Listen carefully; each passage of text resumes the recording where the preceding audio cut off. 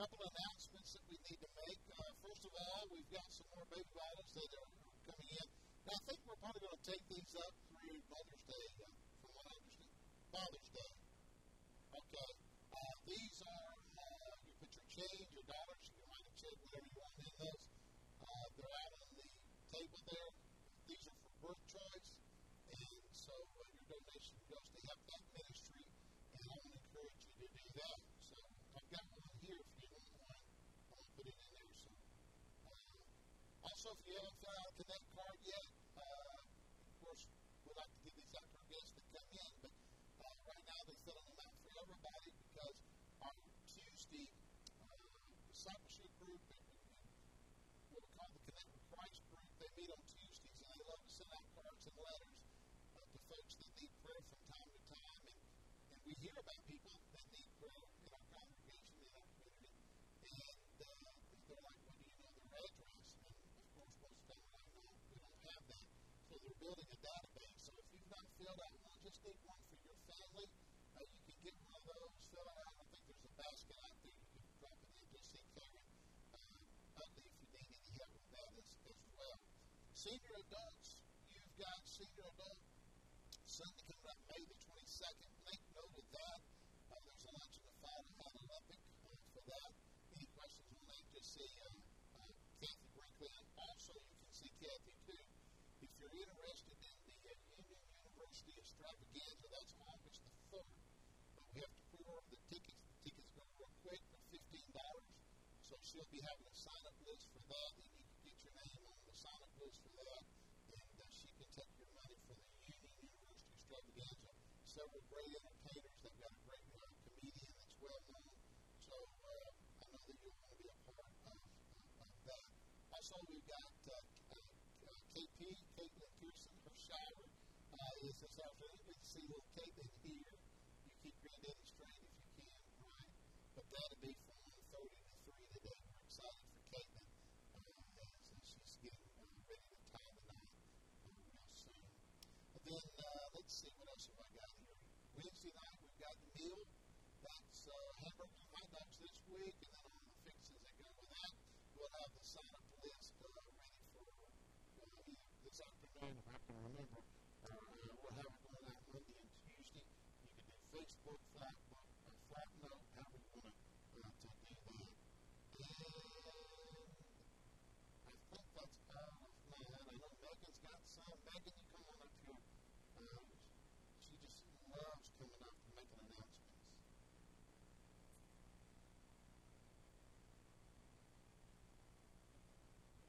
I need that.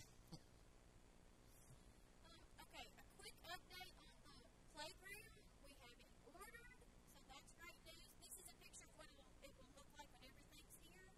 So we're excited about that. But the bad news is it will be November until it can come and be installed. So I just wanted to give everybody an update and let you know, hang tight, it's coming. It's just going to take a while to get here. That's just the way things are going right now. So it's coming, but it'll probably be late fall before we can see it up there. And then May 14th, the kids are having a movie night, and we need large cardboard boxes for the kids to sit in for little boxcars. So if you have any at your house, if you could bring them up here and just set them in the gym, and I'll collect them every week. That's May 14th. And then BBS is June 12th through the 16th, and that starts at 5:30 each night. You got one, too? Okay, the youth are going to Lambert's today. We're going to 3 o'clock. We've got 12 signed up now. If your name's not on the list and you're on your 3, then you'll be left. Also, seniors, we need the pictures today for the videos. If you have not turned those in, please turn those in to me or Tony. And we'll get that video made for next week. Thank you. Let's have a word of prayer. We begin our service. Father, we thank you for all the things going on, for just the beautiful day that we have this weekend. We've had a beautiful weekend. Lord, just for spring as it's down here. We just thank you for the privilege of being in your house to worship, honor, and glorify you. Lord, there's those that on our hearts and minds this morning we pray for. Nolan Bates is in the hospital. She's got a few things going on. We're praying for her. Lift her up in prayer. And Lord, just all those that are be with us as we take an offering. Use it to the kingdom work, to your glory, to your honor, to the good that we would do for you here. And Lord, just be with us as we sing and your word. Just draw us close to you, that we know more of you and your presence and your will in our lives. We love you, Jesus. Thank you for dying for us and being our Savior. In your name we pray.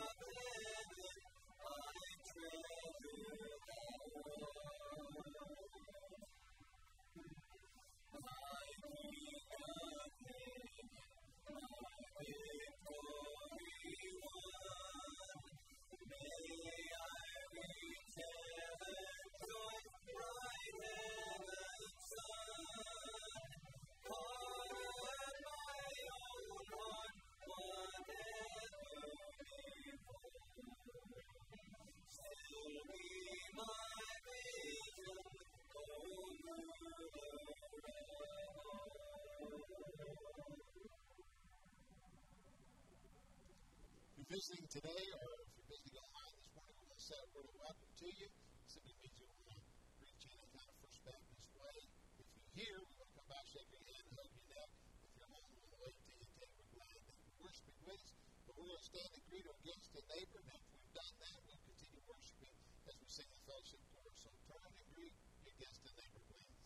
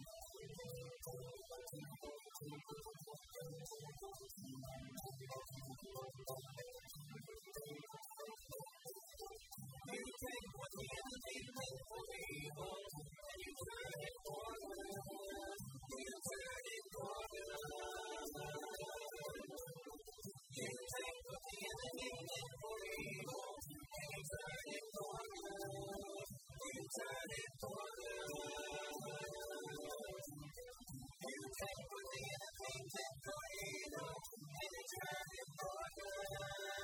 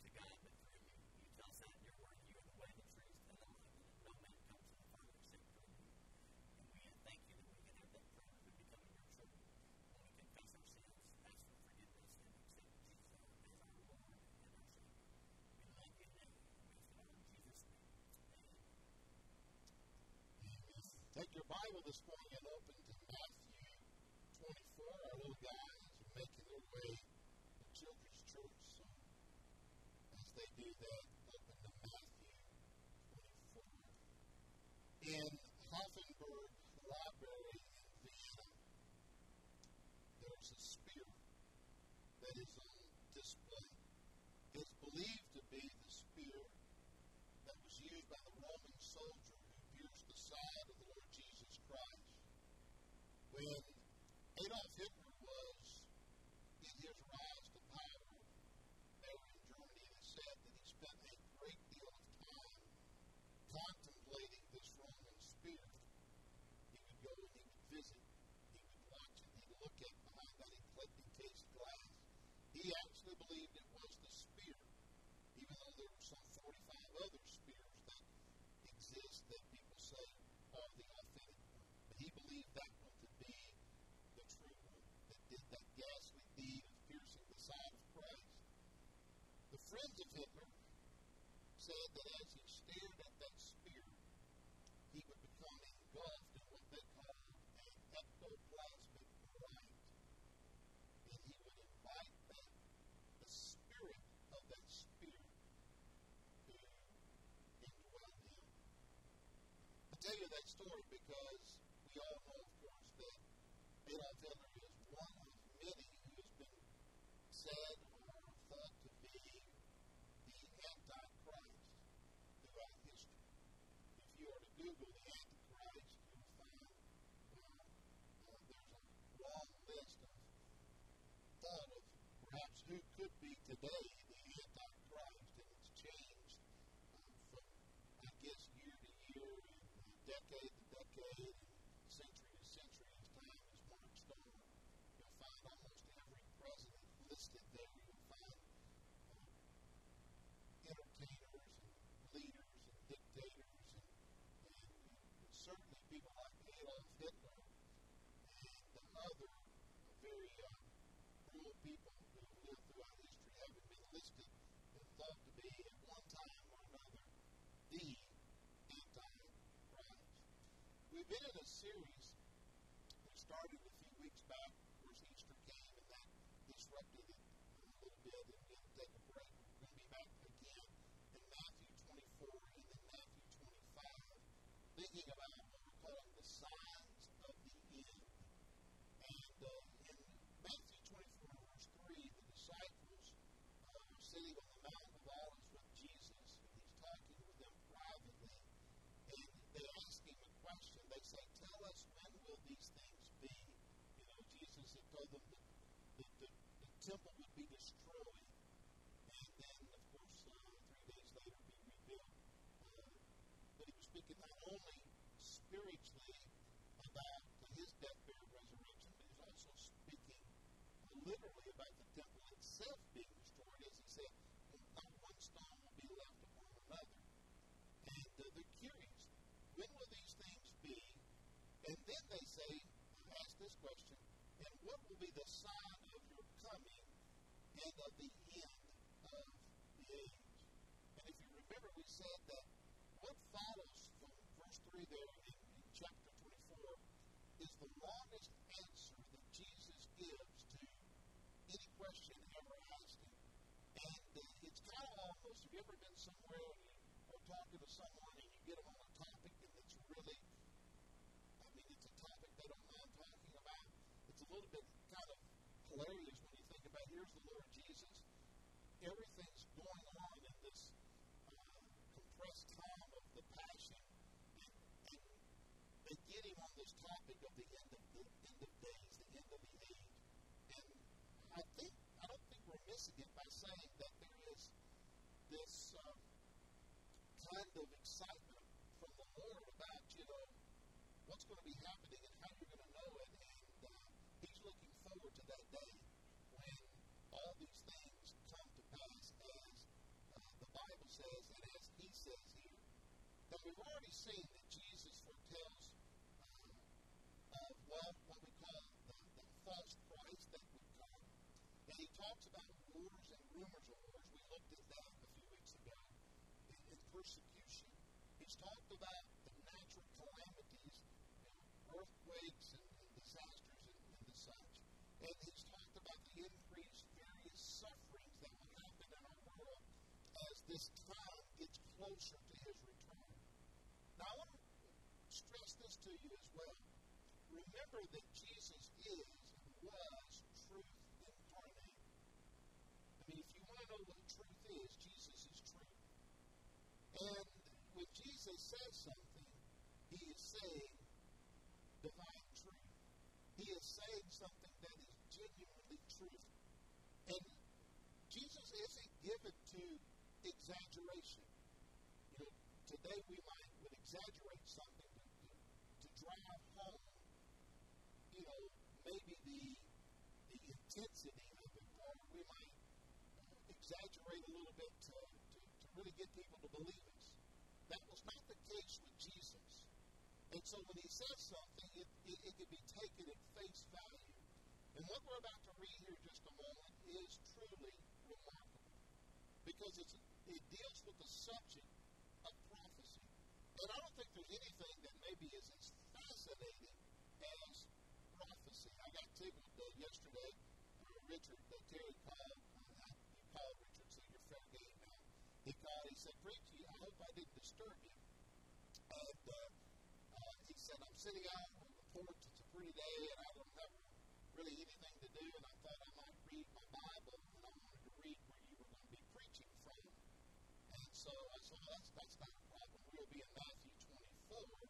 It will also be in Daniel chapter 7 and 8. We'll be there on Sunday night as well. And I said, if you really want to read a good section, read Daniel 7 through 12. And then, of course, we said our goodbyes. I laughed. I looked at Pam. I said, well, that ought to be fun. And then so Richard came in this morning, and he said, Richard, you've got some explaining to do. Well, Daniel's a fascinating book, and I knew Richard would get a kick out of reading about all those beasts and all those crazy visions of Daniel. I think there's probably nothing as fascinating as prophecy, and nothing probably as problematic as prophecy. I think everybody likes to know a little something about what the Bible says about the future. Some want to know because of fear. They want to know so that they might have their fears put to ease. Some want to know because perhaps maybe they can avoid some sort of difficulty or tragedy of life. Some like to know the future so they can plan for prosperity and blessings. I mean, would you like to know what the stock market is going to be doing for the next year? I mean, well, you could get rich if you knew that, right? If you knew the answer to that ahead of time. I think people today love speculation. That's why we have horoscopes, fortune tellers, tarot cards, all those kinds of things that, might give us some insight to the future. But let's face it, prophecy's not easy. And when you're talking about prophecy that the world gives, it's sort of a hit and miss kind of a thing. And the world's prophecies are vague at best. Heard the story that was told, the famous prophecy of the Greek oracle Delphi. Once a king had come to speak to him, and the oracle told the king, said, well, if you go into battle, then a great empire would be destroyed. And the king, of course, heard that and thought, well, that's good news. And the king went to war because he was convinced that he would destroy that great empire. Well, as it played out, the kingdom that was destroyed was his own. So the oracle was right, in a sense, but not in the way that the king had thought perhaps it would play out. Most prophecies that we hear don't come to pass. But yet, when we come to the Bible, there's 100% accuracy there. And as you study the prophecies of the Bible, you also find that they're given with amazing precision and amazing pinpointed information. And what we're about to read, and what I'm going to give you this morning, is what I call the ultimate sign, or what Jesus would call the ultimate sign of his return. When this happens, it's soon.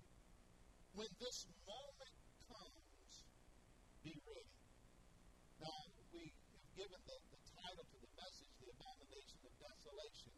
That's the ultimate sign that we're going to be talking about. As a matter of fact, so important, and we'll see this when we read the text here in just a moment. In verse 15 of Matthew, the Holy Spirit adds a little bit of commentary to what Jesus says here. Let the reader understand. Some scholars believe that was Bible code added also to the text, because the early Christians would need to know that this was some dangerous material. If this text fell into the wrong hands, it perhaps could cause some trouble for them because of what's being revealed here, what's being said. So there's an extra precaution here given by way of the Holy Spirit of what we're about to read.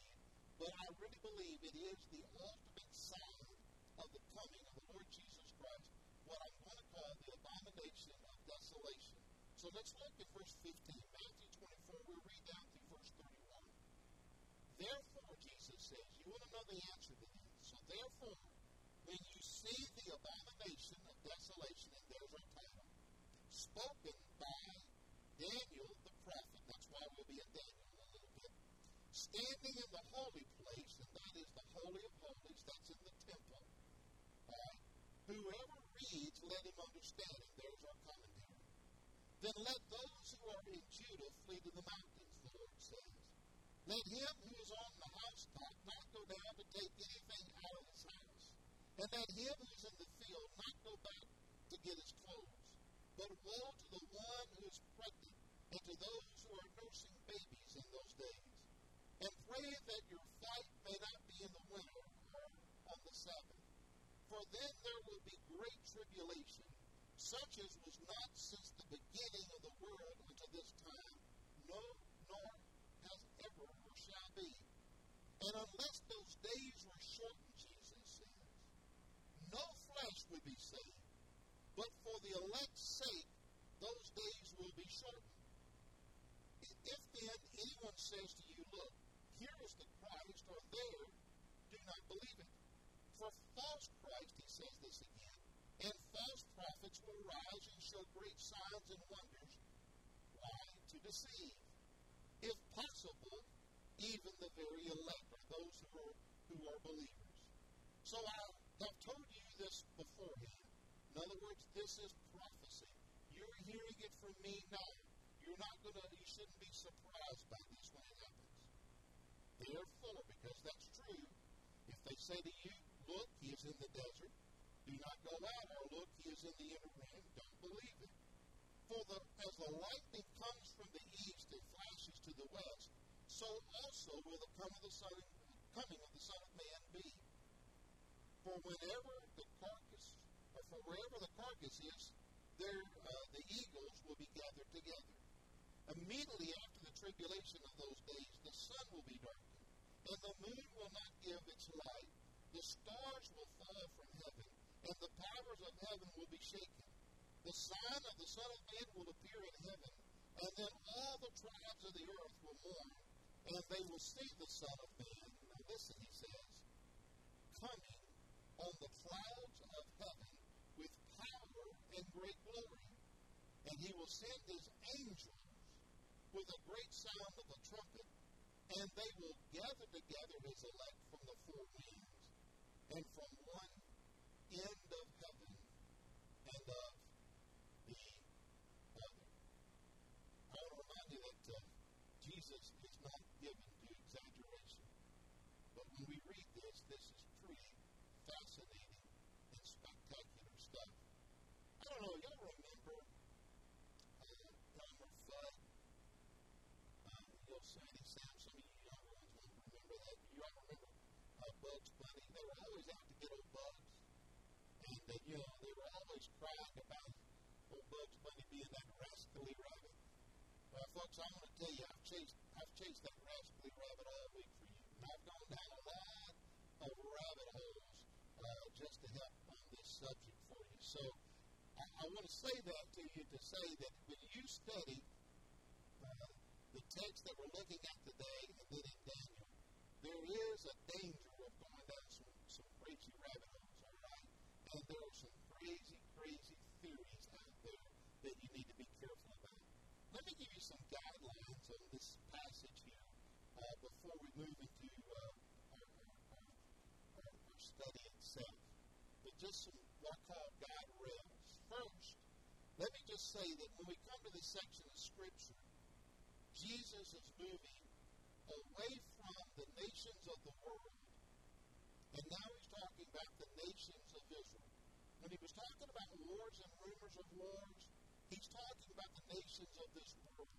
We looked at Ezekiel. You remember, we looked at that chapter that talks about all the different nations of this world that might come against, or would come against Israel in those end of time days. You can go back and watch the message online there if you missed that. But that's the nations of this world. That's what's going on our planet. But now he's going to start talking about the nation of Israel. Bible prophecy is intertwined with both a word for the world and a word for God's ancient people. Be mindful that Jesus is also speaking to some Jewish disciples here. And just like you would be interested in what would be happening in America, they're very interested about what's going to be happening to their nation, Israel. A second thing to be mindful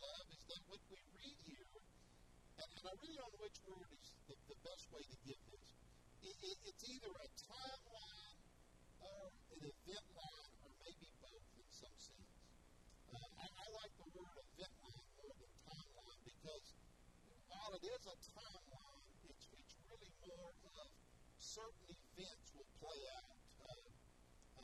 And those are the things that we think about, and not the issue of time, such as calendar time itself.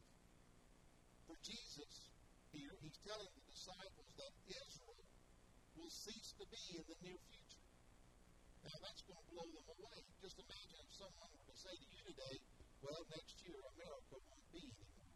There will not be a U.S. of A. There won't be a White House, or there won't be a Hall of Congress. You know, you're crazy. I just can't imagine that happening. Well, that's what Jesus is saying to these disciples. In the near future, this temple's not going to be here. Not one stone is going to be left upon another. But then Jesus says, out in the more distant future, in the ages to come, miraculously and through some miracle way, Israel will be reconstituted together as a nation. Now, what's amazing about that is this. We've seen that second prophecy happen, haven't we? We've seen the first one happen. We know in 70 A.D., the Romans came in and they sacked Jerusalem, and they tore down the temple, they burned it, and they leveled it, not one stone left upon another. And then what happened was, in our latest, in our last couple of generations, we've seen Israel come back together again in 1948 as a nation that was reborn, reconstituted, and today there is that nation of Israel. And then finally Jesus says, and he's going to say a word about what we're talking about, the abomination of desolation. And what he's saying here hasn't really been said clearly before. But now he's saying it clearly. And when we get to Daniel, you'll see this. Daniel, the Old Testament prophet, gets this word. But the Bible tells us that the angels tell him to seal it up. In other words, it's going to be hidden. It's not going to be understood. But now what Jesus is saying, what Daniel told you way back in his writing, in his prophecy, I'm going to explain to you. So that's what Matthew 24 is all about. And so how do we make sense out of it? How do we make sense out of this fascinating, ultimate sign that Jesus gives? And that was my question. That was the challenge before me this week. And I was telling Brian, I said I was struggling a little bit there. And then I got to thinking about my preaching hero, Dr. Rogers. And I've told you about Dr. Rogers before. In the best way to interpret Scripture sometimes, that's really hard. And I know, hopefully you remember what I told you. He always said there's three questions we need to ask. And so those are going to be the 3 points today. Number one, what did it mean then? Number two, what does it mean today? And then number three, what does it mean to me personally? So we're going to take that approach to asking those questions about Matthew 24. So number one, what did this mean then? I'll give you about 4 things that it meant then. Number one, Jesus is addressing a specific period of time, or if you want to use the word event, a specific period of events, plural. It is a unique period, nonetheless. When we talk about the abomination of desolation, it's mentioned all throughout the Bible. And one of the problems that we have is that it's mentioned in many different ways. Let me give you a long list. I'll give you the scripture reference. I'll put the notes online, and you can go back and look at the scripture points later. But for time's sake, I'll just mention them. For example, the Bible says that this period of time will be known as the Great Tribulation. Revelation 7, verse 14.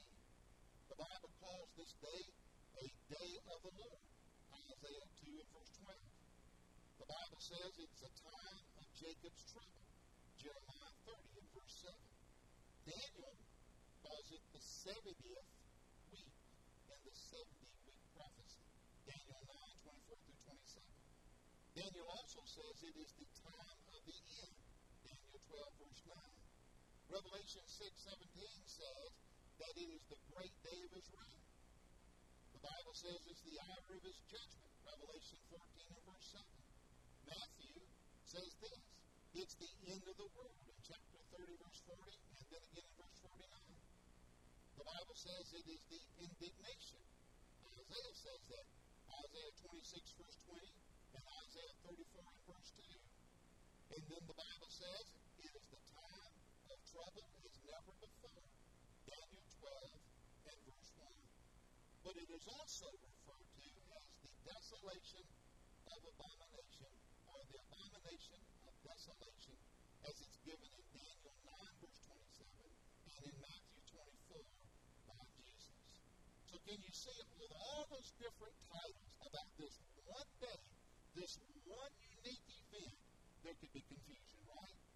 You could be going, what are we talking about? It can get confusing, right? A second thing I want you to say here is that Jesus is addressing a special people. We've already said this, but let me hammer it again. He's talking to the Jewish people here. Now it brings a question to mind. What does it mean when we say, as Christians, that God has a chosen people, the Jewish people, who are his special people? Now that word chosen is a word that we equate another word with. When we say chosen, we're saying that someone is preferred. Now, much like we prefer one flavor of ice cream to another. When God says in his word that he has chosen a people, he's not saying that he prefers them over another group. I think that's a mistake that we make. God does not prefer one people over another. Let me read you a passage here. Turn to Romans chapter 2. And I want you to look at verses 1 through 11. And God in Romans 1 talks about the sinfulness of our world and the wickedness as it gets closer to that age and to that day. And chapter 2 opens up about the righteousness of God. And so he says, therefore you are inexcusable, talking to this wicked world that we live in, oh man, whoever you are who judges, for in whatever you judge another, you condemn yourself, for you who judges practices the same thing. In other words, he says, the world's really not fit to be a good judge because the world does things it shouldn't do, and because the world's sinful, it's not a good judge. But we know that the judgment of God is according to the truth against those who practice such things. And do you think this, oh man, who judge those practicing such things and do the things, that you're going to escape the judgment of God? Or do you despise the riches of his goodness, the forbearance and the long-suffering, not knowing that the goodness of God leads to repentance? Then in accordance with your hardness and the impenitent heart, you are treasuring up for yourself wrath in the day of wrath. There again, that's another way of talking about these end of days, the day of wrath, and revelation of the righteous judgment of God, who is rendered to each one according to his deed. Eternal life to those who have practiced continuance in doing good, seeking for glory, honor, and immorality, but those who are self-seeking and do not obey the truth, but obey unrighteousness, indignation, and wrath, tribulation, and anguish on every soul of man who does evil, for the Jew first, and then listen to this, also the Greek. So in other words, what he says is, look, God is the same judge of all. Jew or Greek, it doesn't matter. If you reject him, you're unrepentant, and you're sinful, and you're committed to selfishness, and you don't come to me. Listen, you all, no matter who you are, Jew or Greek, you stand under the same judgment. But glory and honor and peace to everyone who works what is good, to the Jew first, but also the Greek. Now listen to verse 11. This is the key verse. For there's no partiality with God. God doesn't choose one people over another in preference. He's the same God to all, Jew or Greek. Deuteronomy 7:6 says, for you are a people holy to the Lord your God. The Lord your God has chosen you to be a people for his treasured possession out of all the peoples who are on the face of the earth. That word holy means to be set apart for a special purpose. So I want to say to you folks that we are blessed because there are people in this world who are the Jewish people.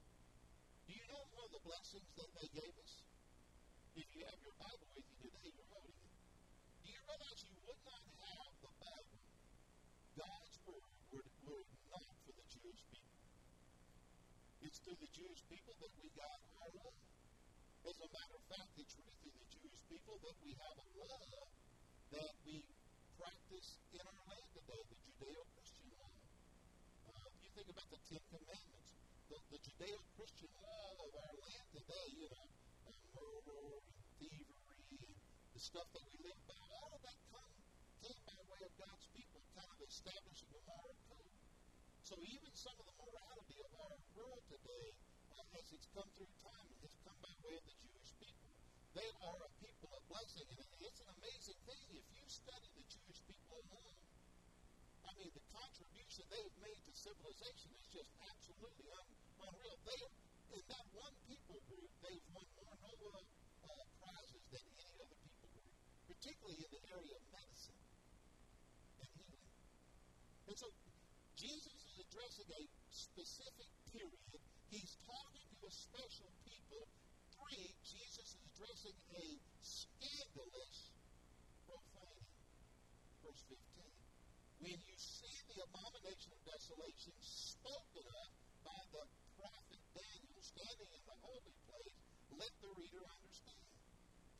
Now, to rightly understand this, we've got to go back to Daniel. Now, I can't preach through the whole book of Daniel, but let me just quickly tell you a little bit. If you open up Daniel, you're in Daniel chapter 1, you're going to see the story of a young boy that was brought into to Babylon as a captive of old King Nebuchadnezzar.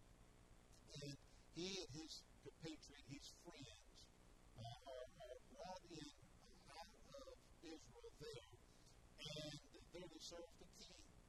And so from the time of a young boy all the way to the end of his life, about 85 or 90 years of age, Daniel lives and faithfully serves the king, but he does so in amazing integrity, and he does so as an amazing witness to God. He doesn't violate his faith. He doesn't violate his principles. He lives uprightly for God. Even, of course, we know the story, even to the point that because of it, they put him in the lion's den. And, of course, he comes through that test because of the miracle hand of God. And he's laying down the lions at night. Now, if you read Daniel 1 through 6, that's the chronological history of Daniel. From the time that he is captive to the time that he dies. And you see the different things that he does in the kingdom. He and his friends, Shadrach, Meshach, and Abednego. All right, so you have that in Daniel 1 through 6. And in Daniel 1 through 6, there are visions that the kings have that they ask Daniel about, visions that others have that they ask Daniel about, and Daniel interprets these visions. Now, when you get to Daniel chapter 7 and through Daniel chapter 12, the book changes. Now it's kind of a review of Daniel's life in a sense that these are the visions that Daniel had. And sometimes it's a little hard to know when and where Daniel is talking about and what vision he's actually seeing. For example, does chapter 7 deal with the same vision that he had in chapter 2? We'll talk about that tonight. There's some debate on chapter 7. Chapter 8 is an amazing chapter. In that chapter, Daniel's given a vision of coming events and kingdoms. The precision of chapter 8 is absolutely unreal when you study it in its precision. Chapter 8 is also a watershed chapter. In that chapter, the language changes. Chapters 1 through 7 was written in the Aramaic language, but chapters 8 and following are written in the Hebrew language. And again, there's a reason for that. The vision of chapter 8 is amazing in that Daniel he is so amazed by what he's given privilege to see. Listen to what he says over in Daniel chapter 8 in verse 15. Then it happened when I, Daniel, had seen the vision and was seeking the meaning, that suddenly there stood before me one having the appearance of a man, and I heard a man's voice between the banks of Uli, who called and said, Gabriel, make this man understand the vision. Daniel says, so hard, so fascinated fascinating, so unbelievable was this vision that he said, I needed to get help from God. And God sent an angel to help understand. And then look in verse 27 of Daniel 8. And how Daniel fainted and was sick for days. After I rose and went about the king's business, I was astonished by the vision, but no one understood it. Daniel said, after I got finished having this vision, I was so shaken to the core that I was literally bedridden for days. What Daniel saw shook him to his very innermost being, made him sick in his stomach. Now, I want to say to you again, Daniel was not a weakling. I mean, think about it. I just told you he was thrown into the lion's den. And he did it. He never flinched. He never whimpered. He never cried. He never begged. So don't get this idea that Daniel was some sort of weakling. He stood up against the cultural pushback of his day. He stood before a king and basically said, I'm going to live for my God and no other, and if you want to take mine, I'll take it. Daniel was no weak. But what Daniel saw floored him. Daniel's visions carry him through world leaders like Alexander the Great, all the way through, I believe, a fellow named Antiochus Epiphanes. Now, that's a name you probably haven't heard. But Antiochus Epiphanes, his name means Antiochus, God manifests. Antiochus believed himself to be God. He was a Gentile king from the Seleucid people. Most history books don't talk about this guy. And part of the reason they don't talk about him is because in his seeking or desire to conquer the world, he was stopped by the Roman armies. And so he didn't really succeed. He wasn't quite like Alexander the Great in conquering all the world at the time. He wasn't like Napoleon. But he was a bad dude. When the Roman people, the Roman army stopped him, he got upset and he turned his rage upon Jerusalem. And he sacked Jerusalem. And he savaged the people of Jerusalem. It is said that he killed some 80,000 Jews, that he sold some 40,000 into slavery, and he did unspeakable, horrible things. Not only did he kill the Jewish people, he tortured them, he mocked them, humiliated them, he was horrible to them, and then on top of that, he tried to destroy their faith. He did his best to substitute a Greek worship culture for the Jewish religion and worship culture. Most importantly, in his history, though, when the Bible talks about the desecration of the temple, it's referring to the moment when Antiochus walked into the sacred place of the Jews, and he took a pig, he slit that pig's throat, and he sacrificed that pig upon the Jewish altar. Now, I have to tell you, that was a horrible insult to the Jewish people. I mean, first of all, the pig is unclean. And now the blood of an unclean thing has been slaughtered upon the temple. And he not only just did that, he took that blood of that pig and he just sprayed it all over. He just painted the inside temple, walls and everything in the blood of that pig. It horrified the Jewish people. Now, if you want to read about that, you can read the Apocrypha. Well, it's that period between Malachi and Matthew, the Old Testament, the New Testament. You can read about it in the story of the Maccabees. There's a lot of stuff going on there. You'll read about Antiochus Epiphanes. But when Jesus mentions the desolation, abomination of desolation, listen, that's a trigger, okay? If I were to say 9/11, what do you think? Twin Towers.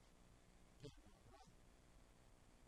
When Jesus said abomination of desolation, boom. Our people remember that day, that the temple was desecrated.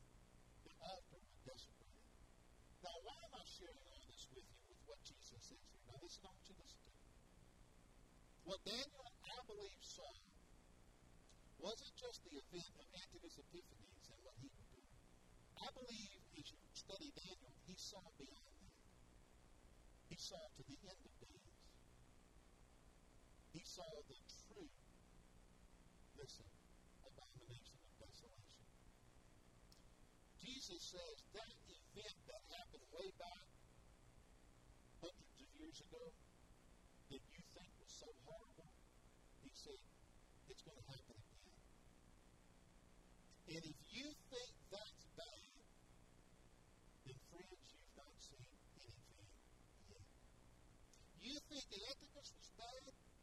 You know, one of the stories I read about it that he did, some of the Jewish women, he outlawed circumcision, okay, as a statement of faith. And so if a mother had a young son and wanted to practice the Jewish faith and have that baby circumcised, he would have that baby put to death. There were said to have been some women who would not obey the law of the land that Antiochus had said. And so he had those babies put to death. But you know what else he did? He had the mothers beaten and stripped naked. And he had their tiny babies, those little sons, chained around their neck, their dead corpses. And he marched them through the streets of Jerusalem back and forth. That's the kind of fellow he was. Jesus is saying, you thought it was bad then? You hadn't seen anything yet. You think he was the Antichrist? You haven't met the real Antichrist yet. And so the fourth thing is Jesus is addressing a sovereign purpose. There is a bad dude coming. We call him the Antichrist. That's what John says in his Gospels. Let me give you a few reasons why the Bible teaches that God is going to bring about this end this way. Let me give you these 5 real quick. To pluck the harvest. What has been sown through the ages by God and Satan and mankind must be harvested. You reap what you sow. To prove what is false. There's a debate. What is true? What is false? What is right? What is wrong? God's going to finally put the stamp on what is truly true. To prepare the multitude of martyrs for heaven. Revelation chapter 7, verses 9 and 14. There are those who have died for the faith, those like Stephen. God is going to atone for their sacrifice. To punish the nations of the world who reject the rule of the Lord. Folks, we're living in a godless nation. We may call us one people under God, but listen, don't think some motto makes it true. And we're like many of the nations of this world. We are a godless people that reject God. And God is going to bring punishment to the nations of this world that reject Him. To purify His people Israel. He's made that promise to Ezekiel, to Isaiah, to Zechariah. He's going to refine His people. He's going to bring out the impurity of that nation. So that's what it means then. Now the next 2 points are really fast. What does it mean today? Well, Jesus says, number 1, we need to be prepared. Now, verses 27 through verse 31, I'm not going to reread those, but those are in Matthew 24. Jesus says 4 things in those verses. Number 1, we need to be prepared for the suddenness of His return. He says it's like lightning flashing across the skies. Just that quick. Could you imagine? Just that quick. And Jesus returns. Jesus says it's going to be sudden. Jesus says it's going to be a slaughter when I return. When He talks about the eagles there gathering for the carcasses, we look at an eagle today and we think of a noble, majestic animal, but really an eagle is just a scavenger type animal. Really kind of like a buzzard. The picture is on the slaughter that's going to come this world. Listen, the Bible says in those last days when that war, the end of wars, that battle where Armageddon's fought, look, the blood is going to be as deep as the bridle on the horse. The signs of His return. He says in verse 29 and verse 30, tribulation in those days, the sun will be darkened, the moon will give its light, the stars will fall from heaven. All kinds of signs here. We don't really know what all that necessarily means. We this world's going to be coming apart, it seems. To me, it seems like that today. You ever had an old baseball that came apart at the seams? The stitching came out, and that old leather begins to pull back. That's kind of the shape our world is in right now. Then there's the sound of his return, verse 31. And the angels will sound the trumpet. Jesus says, be prepared. Jesus says, be praying. Be watching and praying. Jesus says, be preaching and reaching. Jesus came to seek and save those who are lost. He left us with the Great Commission. We seek to save those who are lost. Look again over at Daniel chapter 8, verse 23. What does it mean to me personally? That's the last point. Daniel 8, verse 23. And in the latter times of their kingdom, when the transgressors have reached their fullness, and kings shall rise and having fierce features, who understands sinister schemes, his power shall be mighty, but not by his own power. He shall destroy fearful. They shall prosper and thrive. He shall destroy the mighty and also the holy people. Thus his cunning he shall cause to see, to prosper under his rule, and he shall exalt himself in his heart, and he shall destroy many of their prosperity, and he shall even rise against the prince of princes, but he shall be broken without human means. Now, that right there is a prophecy about how the Antichrist is going to be dealt with. Old Antichus got his in the end. He came to a blazing end. You know how Antiochus Epiphanes died? He was not touched by human hands. He had printed coins while he was in power. Theos, Antiochus Theos Epiphanes. Antiochus the Great, God manifest. Well, it was not long afterwards that he was struck down. He was struck down with a horrible disease. It is said that his suffering was so unbearable and the stench so unbelievable from his own body that he disgusted himself. He didn't even want to be around himself.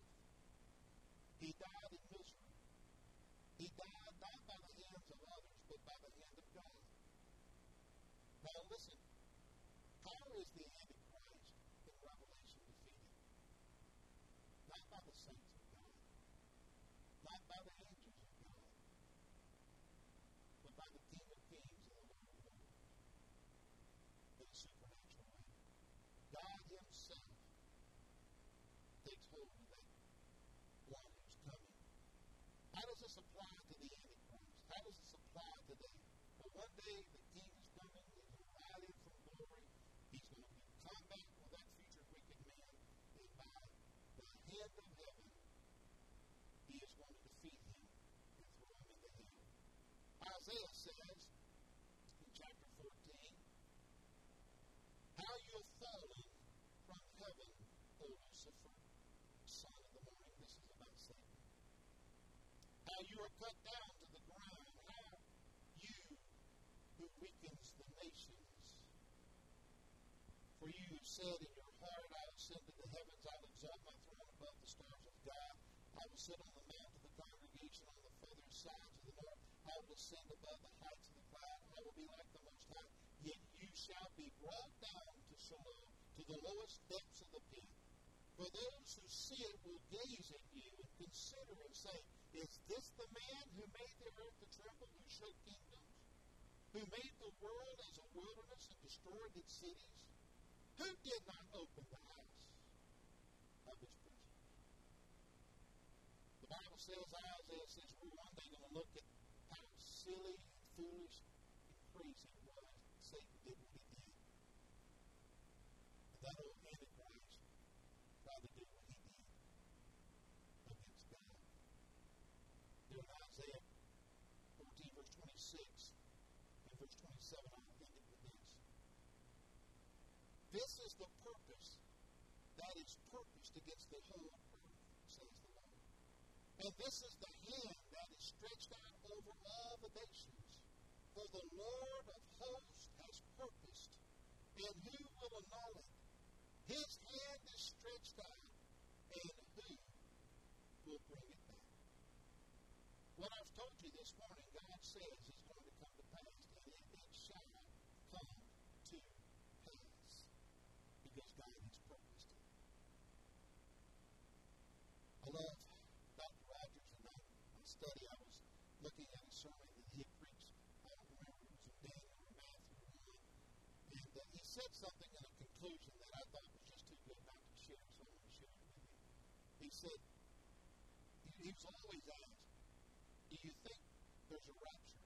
Dr. Rogers, do you believe there's a rapture? And he would say, well, I believe there is, and I hope there is. I don't know for sure there is, but, I believe and I hope.